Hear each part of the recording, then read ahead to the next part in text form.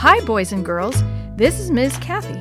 I'm so happy you've joined me today for another story just for you.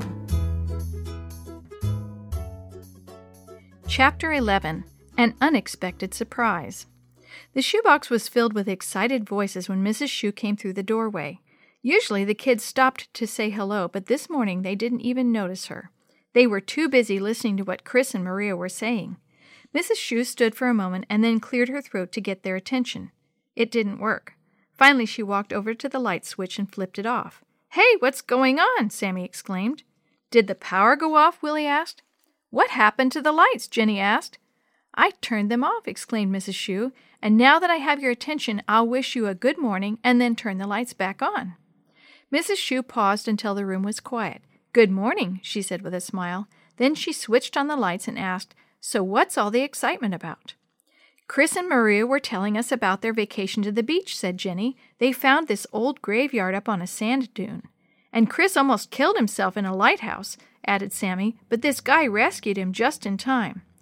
"And we helped the same guy solve a mystery about his great-grandfather," Maria said. "They figured out a bunch of clues that finally led them to the old lighthouse," Willie said. "That's where they found a hidden treasure." "That does sound exciting," Mrs. Shoe said. "So what was the mystery?" Chris and Maria looked at each other. "Go ahead, Chris," Maria said. "You tell it." Chris began. "Charles Perkins, that's John's great-grandfather, was always getting into trouble. He just wouldn't listen to his parents. He didn't trust what they told him to do or not to do. One day there was a big change," Chris continued. "No one knew why until Maria and I found where he'd hidden the secret. He wrote about it in his diary," Maria said, "but he'd torn those pages out and hidden them with some other stuff in a secret place by the lighthouse. When we found those pages, the mystery was solved," Chris explained. Then he told Mrs. Shoe what Charles had written in the diary. Maria finished the story. "It changed his life." "I can see why," Mrs. Shoe said. "That's quite a story, and it fits right in with our lesson this week." She turned and wrote T-R-U-S-T in big letters on the whiteboard. "Sometimes it's hard to trust what our parents say," she added. "We want to find out for ourselves if what they say is right or wrong. Why can that be a problem?" Willie raised his hand. "Yes, Willie? If my dad tells me not to go down a sidewalk by myself in my chair because it's too steep, I need to trust him," said Willie. "If I don't, I might get hurt, even though some hills look like they'd be fun to coast down." Jenny spoke next.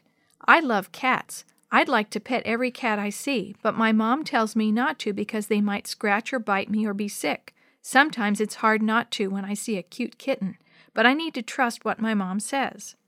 Chris sat there for a moment and then finally raised his hand. "I almost hurt myself really bad in the lighthouse because I didn't trust what my dad said about old buildings being dangerous. And then I almost got knocked into the ocean by a wave because I didn't trust a warning sign," Chris said. "It's something I need to work on." "And you're not the only one, Chris," said Mrs. Shoe. "The Bible is filled with stories of people who had to learn to trust their parents, but because they did, they also learned to trust God.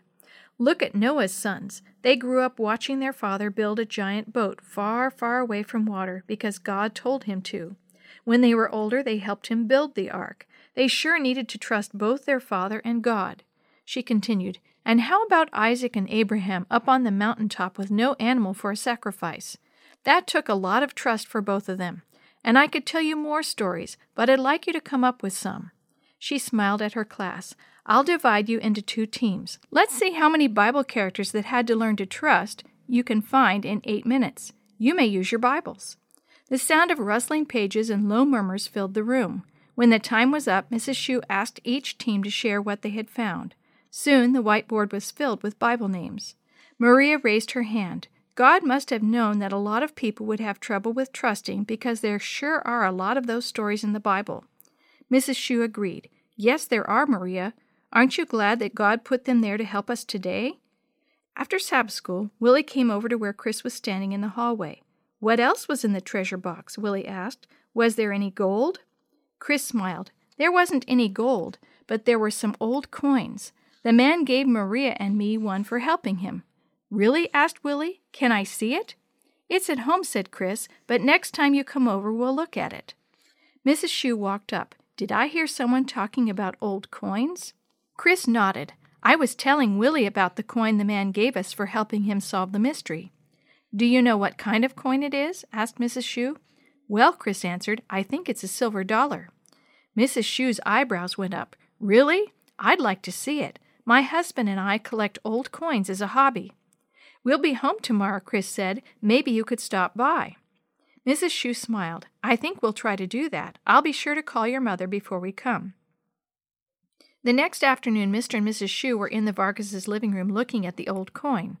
After Mr. Shue studied both sides of the coin, he began looking through his book about old coins. Finally, he looked up.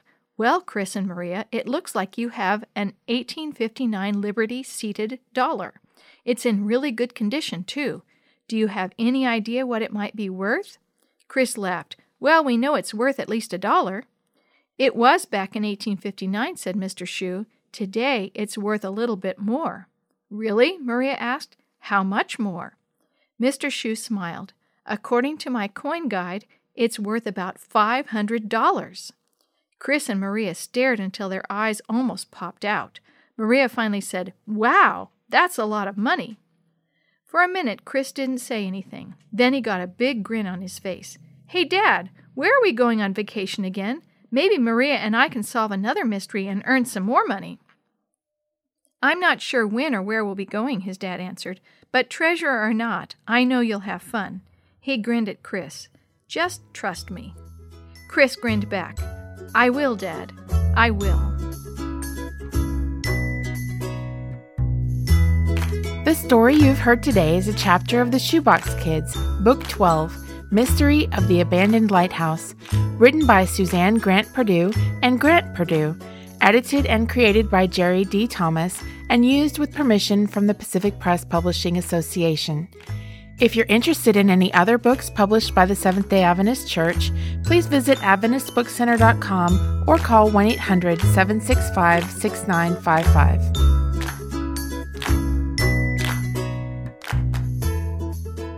This podcast is a production of the Carolina Conference of the Seventh-day Adventist Church.